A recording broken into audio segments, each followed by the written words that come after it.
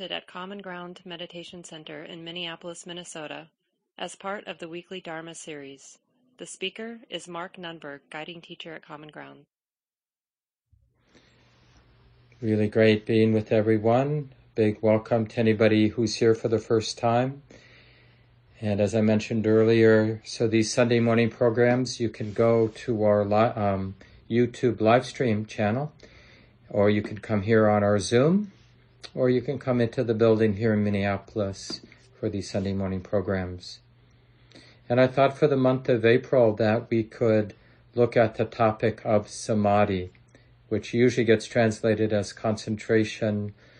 Better translation would be that stability and unification of the heart and mind, the coming together of the heart and mind around here in the present moment. Non-distractedness.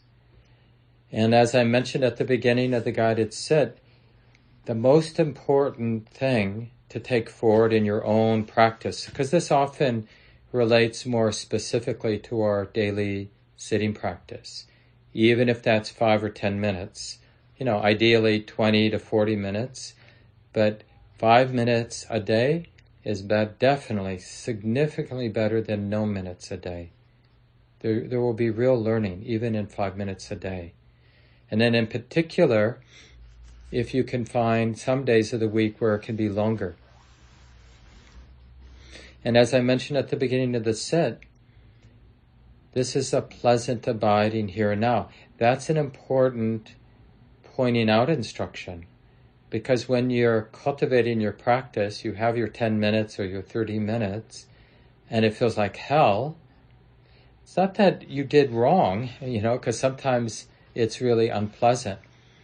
But even so, even if there's just a lot of emotional turmoil in our mind, in our heart, in our body, and we sit, we put our time in, go to our chair, go to our cushion, set the timer, put it out of reach so we don't check on the time. We set the time based on what we think we actually have that day at that time.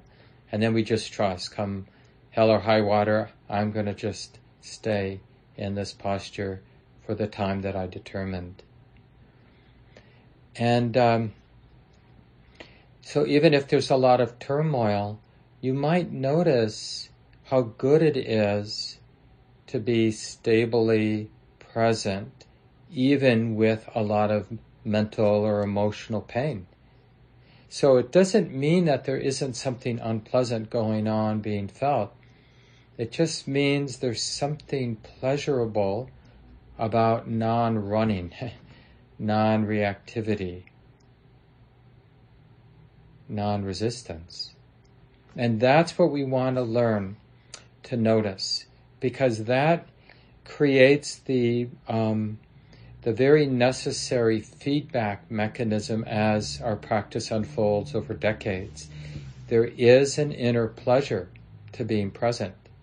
And if we wrongly think that it's kind of like taking bitter medicine, and I just have to bear it, we'll get off track. The kind of effort that we end up using in our practice will be not skillful, not helpful.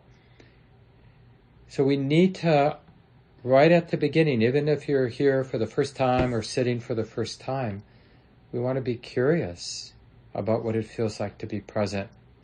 What is the feeling tone of being present?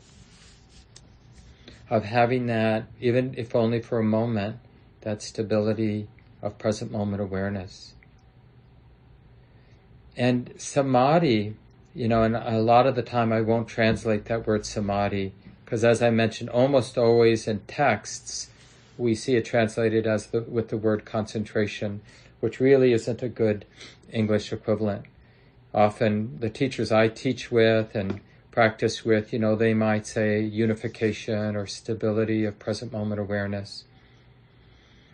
But it's important to understand that samadhi initially is all about the renunciation of distractedness. That's like a really good way, like the consequence, like there's a price to pay for that pleasure of samadhi. And the price we pay is a willingness a conscious willingness to put aside distractedness. And so we can even remind ourselves of this at the beginning of a sit. We're settling into our posture. Maybe you like to take a couple of longer, deeper breaths at the beginning of your sit. And then it's good to clarify your intention, like to gather, to unify, to stabilize present moment awareness, and once again to discover for yourself, hey, this feels really good. This feels really right. This is healing in all the right ways, right? So that clarification can be really good. And to note, like, valuing, being loyal to Samadhi means this natural trust for distractedness. Believing that I got to think about this now. I've got to do this with my mind. I have to solve this problem. I have to fantasize about this person. I have to regurgitate some insult or humiliation that happened a day ago. Those thoughts will arise for us, of course, and they will feel compelling. Like, that impulse, I really do need to apply my mind to that. And being loyal, being committed to this training means that, no, I'm really interested in learning that I can put aside this distractedness, this impulse to take that off-ramp or this off-ramp, because there are going to be endless off-ramps, directions, impulses, tendencies where our thinking can take the mind and in a way encapsulate the attention so that there's no awareness that this is here and now. There's no present moment awareness because the mind is lost in that content. Being lost simply means that there's no wisdom that understands this is just thought being known here and now in the present moment. So when we don't have that space that understands these are just thoughts being known here and now, then we're lost in thought. So then that really is, telling, because most of the day we don't have that wise space that understands, oh yeah, I'm just thinking, just thoughts being known. We're lost in thoughts. We're not aware when we're thinking that these thoughts are like this now. Thinking is like this now. We're not aware. We've lost that dimension, that wise dimension that understands, this is just being known. It's just mental activity, thought, feeling being known, being felt. So when you ask yourself, when you're confused, what is Samadhi? Oh yeah, it's a conscious and wise giving up of distractedness. You don't even need to know what's left. Just notice those off-ramps and notice that there's a choice. I can follow that content into the place where the mind gets absorbed in the thinking so that it's unaware that it's thinking. Or I can just be aware of the impulse to go there. Being aware of the impulse is to not go there. To forget that it's just an impulse, it's just an off-ramp, is to go there, right? So we need to, in the present moment, so much of our experience initially in the present moment is this awareness of endless off-ramps showing up. This impulse, that impulse, for the mind to go there. Even the impulse to think about my meditation practice is an off-ramp, masquerading as an on-ramp. But it isn't an on-ramp. I mean, it can be. We can use thoughts skillfully, like I mentioned at the beginning of the guided meditation, to bring thoughts that direct the attention to the present moment are wise thoughts, useful thoughts. And thoughts that lead the mind to mental proliferation, being lost in thought, are what we would call unskillful thoughts, not helpful thoughts. One sort of training exercise that I really like from Ajahn Brahm, a lot of people know him, he's quite well known in the Dharma circles. He's originally from England. He's been a monk now for many decades. He's the abbot of a monastery in Australia in the Ajahn Chah lineage of the Thai forest tradition, and a really popular teacher. And I'm assuming he still uses this basic training mechanism. It's sort of quite demanding, but really nice to sort of use generally. Don't feel like you're a failure. This is the trouble with any sort of training mechanism. We can, if it's our habit, we can use it to beat ourselves up. Like, oh, I'm terrible at this. Why even bother? And that doesn't do anybody any good. So don't use this to give up. But what he would recommend, what is the name of his book? Mindfulness, Bliss, and Beyond, I think is the name of his book on Samadhi, on sort of deepening your skill, your capacity for Samadhi. Mindfulness, Bliss, and Beyond by Ajahn Brahm. And I think it's right there at the beginning of that book where he outlines this basic training mechanism. So initially, in your first months and years and decades and lifetimes of your practice, you're not focusing your attention on a meditation object, and you're not afraid of using thought. You're just trying to sustain present moment awareness, and you're more than invited to use thought to help the mind sustain present moment awareness. And thought can be a useful servant in keeping the mind interested in the present moment. And we need this, like even when we're a quite skilled meditator, there are many, many moments when a skillful thought can be quite useful in deflecting a tendency to take an off-ramp. And so this is where the mind steps in as the Dharma teacher and says something, kind of adds a thought to the stream of activity that has impact. The thought has impact on how the mind is showing up in the moment. And it gives it if it's a skillful thought, it will give it immunity from distractedness for another moment or two.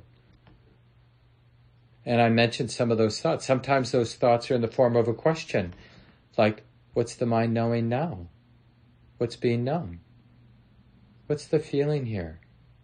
What's here but not being clearly recognized? What's here in the moment but not being acknowledged? Is the mind greedy? Is there fear? Is this a pleasant experience being known or relatively unpleasant? What's the feeling tone? So those are questions, but sometimes it could be just that basic instruction to help the mind simplify the present moment reality as something being known. So just a phrase like, this is being known.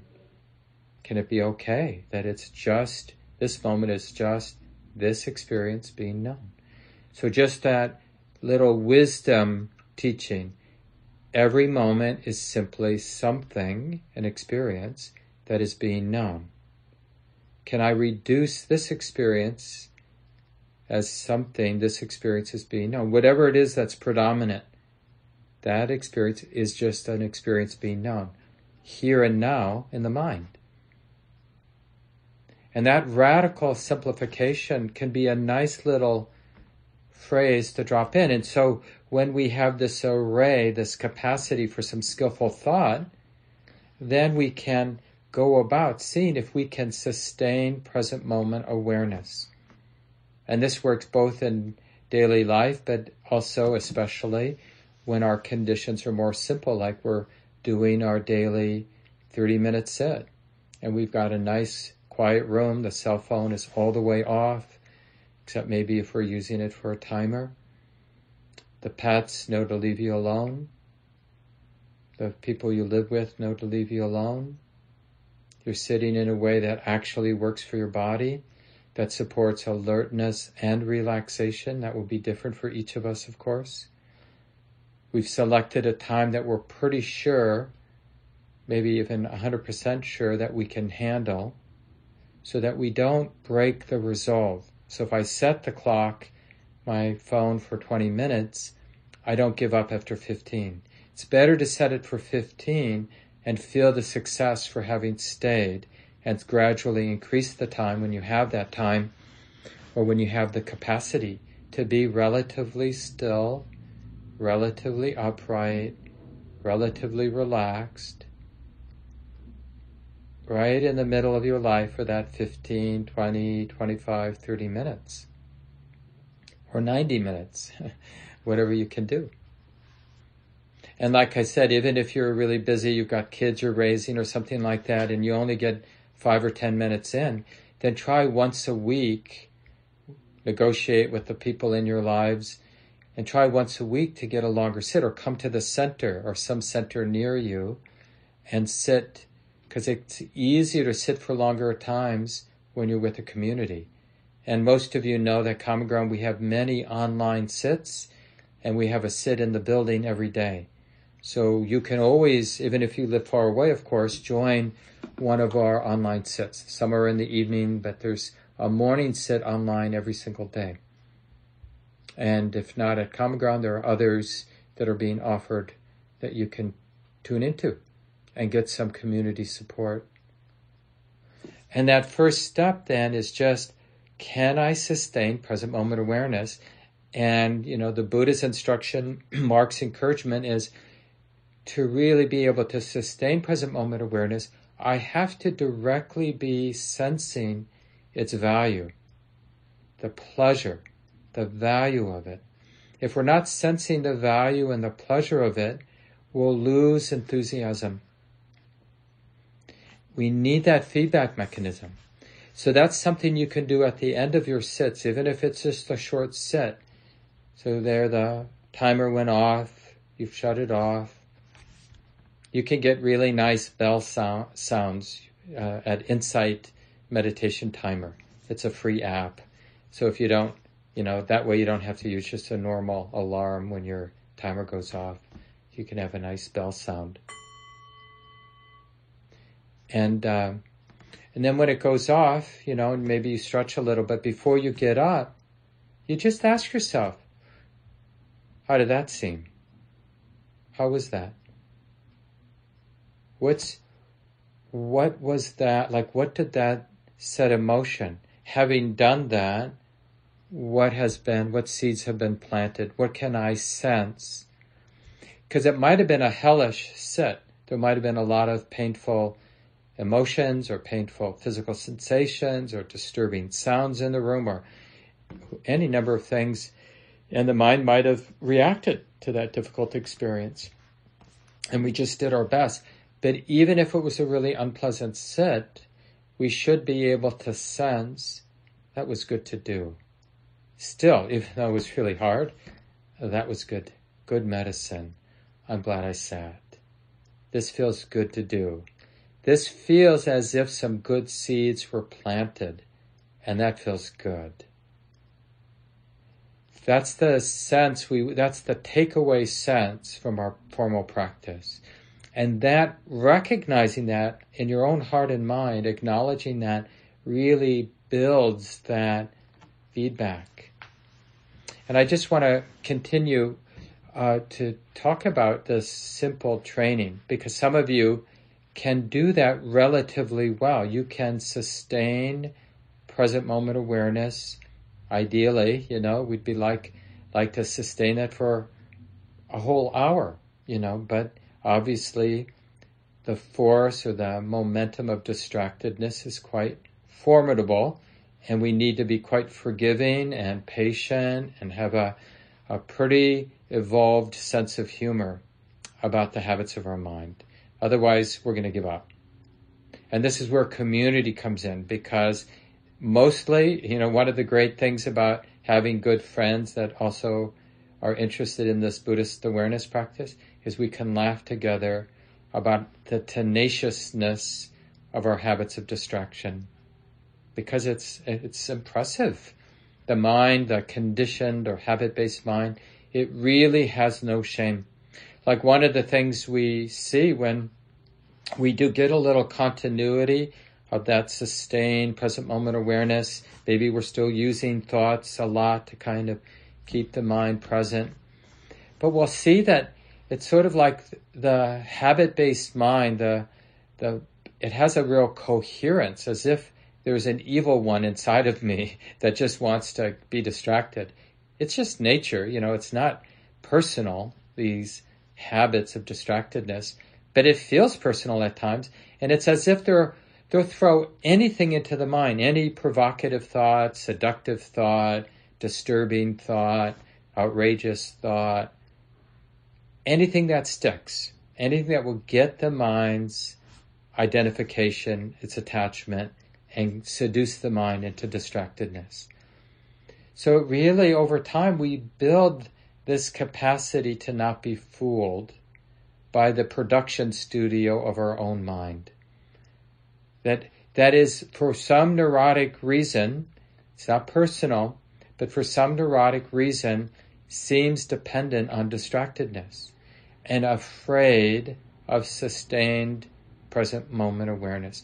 Nothing defines the neurotic habits, more than getting clear about this strange habit to want to be distracted and this strange fear around non-distraction. Like, why would the heart be afraid of being present? Because it's not like being present changes anything. It's just the awareness has this stable awareness that it's like this now. It's not making things the way they are. It's just being in alignment with the way things are. So it doesn't make the world dangerous to be aware that it's like this. The world is the way it is. Nature is nature.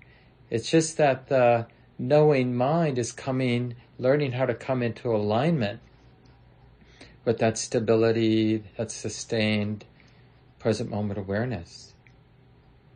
And then what Ajahn Brahm recommends next, then, if you get some momentum, you develop some capacity to sustain present moment awareness, then practice doing it without being reliant on thought. Like that the mind's wisdom, intuition, silent wisdom and intuition, knows how to keep the present moment in mind. So it's basically learning to sustain present moment awareness with more subtle wisdom. When we use a thought, it's still wisdom, but wisdom is pulling out a grosser intervention. It's saying to itself, hey, Mark, this is just being known, or saying to itself, hey, Mark, what's the mind knowing now? Right? So it's a kind of gross intervention that we should use when that gross intervention is needed. But when you feel like you have some confidence and some momentum, then just remind yourself in the middle of a sit or at the beginning of the sit, okay, sustained, I'm going to really be loyal to this sustained, silent, present moment awareness. Silent in the sense like not dependent on thought. And don't expect it, of course, to be perfect initially, but over time you really see that I don't need, like, even when the mind veers off and looks at an off-ramp, but you notice that the awareness is right there. It's not confused. I don't need a thought to direct the attention back to the present moment, because this is being aware of the present moment. So there's less need for thoughts to redirect attention, because the sustained, silent, present moment awareness isn't wavering. It isn't losing that discerning thread, which understands this is being known. It's like this now. It's just something being known. Something being known. And this is quite empowering. Like I mentioned earlier, there's a lot of energy that can arise when we get some continuity, a lot of brightness that balances the tranquility that arises. And that's really like how we can characterize the pleasure. It's that coming together of bright energy, alertness, clarity, with a resonant ease and tranquility and contentedness. It's such a healing of the heart and mind to be both bright, joyful, and easeful and content. And they're not contradictions to each other. They really work well together, that the calm and the brightness. They really are a beautiful marriage. Bright, tranquil, stable. This is like how we can characterize Samadhi. It's both bright and stable in the sense of being calm or tranquil. Doesn't need to go anywhere, but simply sees what's coming and going here and now. Doesn't need, we take those off-ramps to think about this, to think about that, to plan, to worry, to imagine. We do that because the mind is looking for pleasure. But when we feel the pleasure of being present, it really gives that immunity to distractedness, to taking these off-ramps. That's why, even though the word dispassion may not work for you initially, because of the connotations that word has, of maybe being flat or disconnected, dispassion, the disenchantment, contentedness, non-attachment, it's really because the mind, wisdom understands being present in this bright, settled, calm way. It's like being in the knowing. It's like everything is happening here. It was always neurotic and wrong to think the mind had to go somewhere. The knowing mind doesn't have to go anywhere because everything's coming here.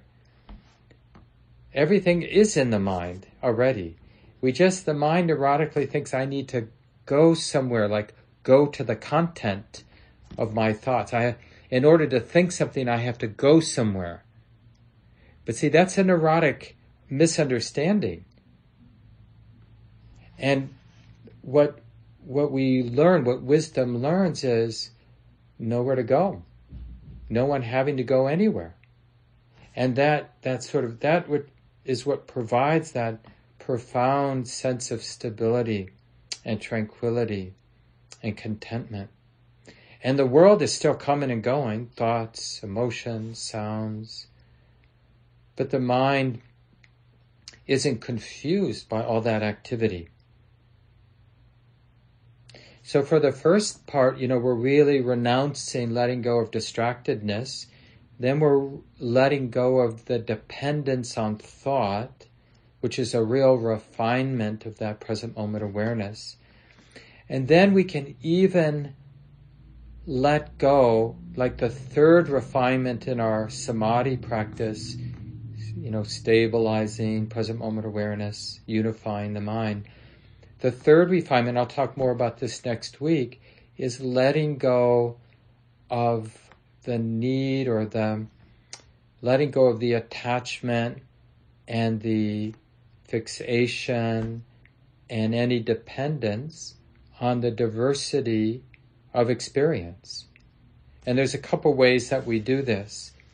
The first way that we can train our mind, so now we have this capacity to have sustained present moment awareness for some continuity, some time, and we're able to do it without thought, so a silent, sustained present moment awareness. Then the next thing you can start to play with in a light way is like, okay, can the knowing mind just keep in mind something very ordinary? So instead of being attentive to whatever's predominant in the moment, maybe I'll just be aware of something quite ordinary, like breathing in. The sensations of breathing in, that simple rising of the abdominal wall and the falling, the coming in of the abdominal wall with the in and out breath. Or the simple experience of touching as that flow of air touches the skin around the nostrils and then touches it as it goes out. That's a pretty ordinary experience. After a few times, it's pretty ordinary. But what is extraordinary is for the awareness to not feel obliged to be knowing the diversity of experience. To basically let go of the world of diversity and to know only one thing. You know how it is. There's a real learning to do just one thing. So when you're washing the dishes, what is it like to wash the dishes and to the mind only knowing the warmth of the water, the movement of the hands, the sound of the water sloshing around, just to know that one experience? It's profound, because the mind then in those simple moments, it has to let go of its attentiveness and its dependence on the breadth, the diversity of the present moment. It's not like we want that one-pointed awareness forever, but we want to expose the dependence on what's predominant and the dependence on the diversity of experience.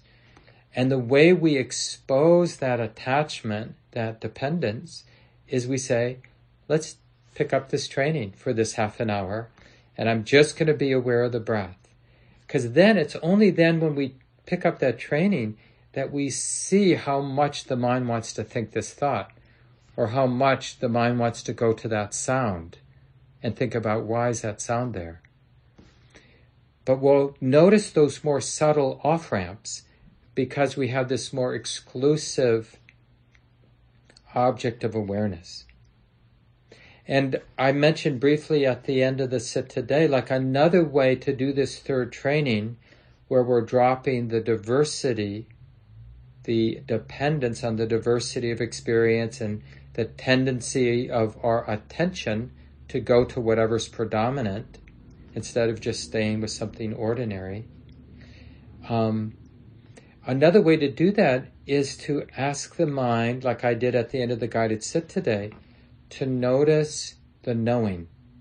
Not what's being known, which is the diversity of experience, but that it is being known. And you see, that's another way. It's not easy to keep in mind that this experience is being known, not what is being known, but that it's being known. And now this next experience is being known. And one experience after another is being known. And to keep is being known, is being like really noticing, keeping that in mind, that it's being known, that it's being known. Because that's another way to notice that the mind can be free of any dependence on the objects of experience. And again, there's nothing wrong with really connecting and knowing an object and being intimate with that object. Just like if you're using an exclusive meditation object like the breath, the touching at the nostrils, or feeling the whole body, or some people, use a mantra or gaze at an image. Any number, rituals, and it can be very powerful training to have an exclusive and to see how the mind can drop everything else in the world and just keep this one experience in mind and sustain awareness with that. And that last way is just to realize it's being known. It's being known. It's being known. And this is this 3-part training from Ajahn Brahm that you can play with these next weeks. And I'm going to keep talking over the next 4 weeks at least through April, just talking about the training of unifying present moment awareness, the unification of present moment awareness, and the pleasure of that. And this really speaks, as I mentioned, to the time that we have to sit down and do formal meditation.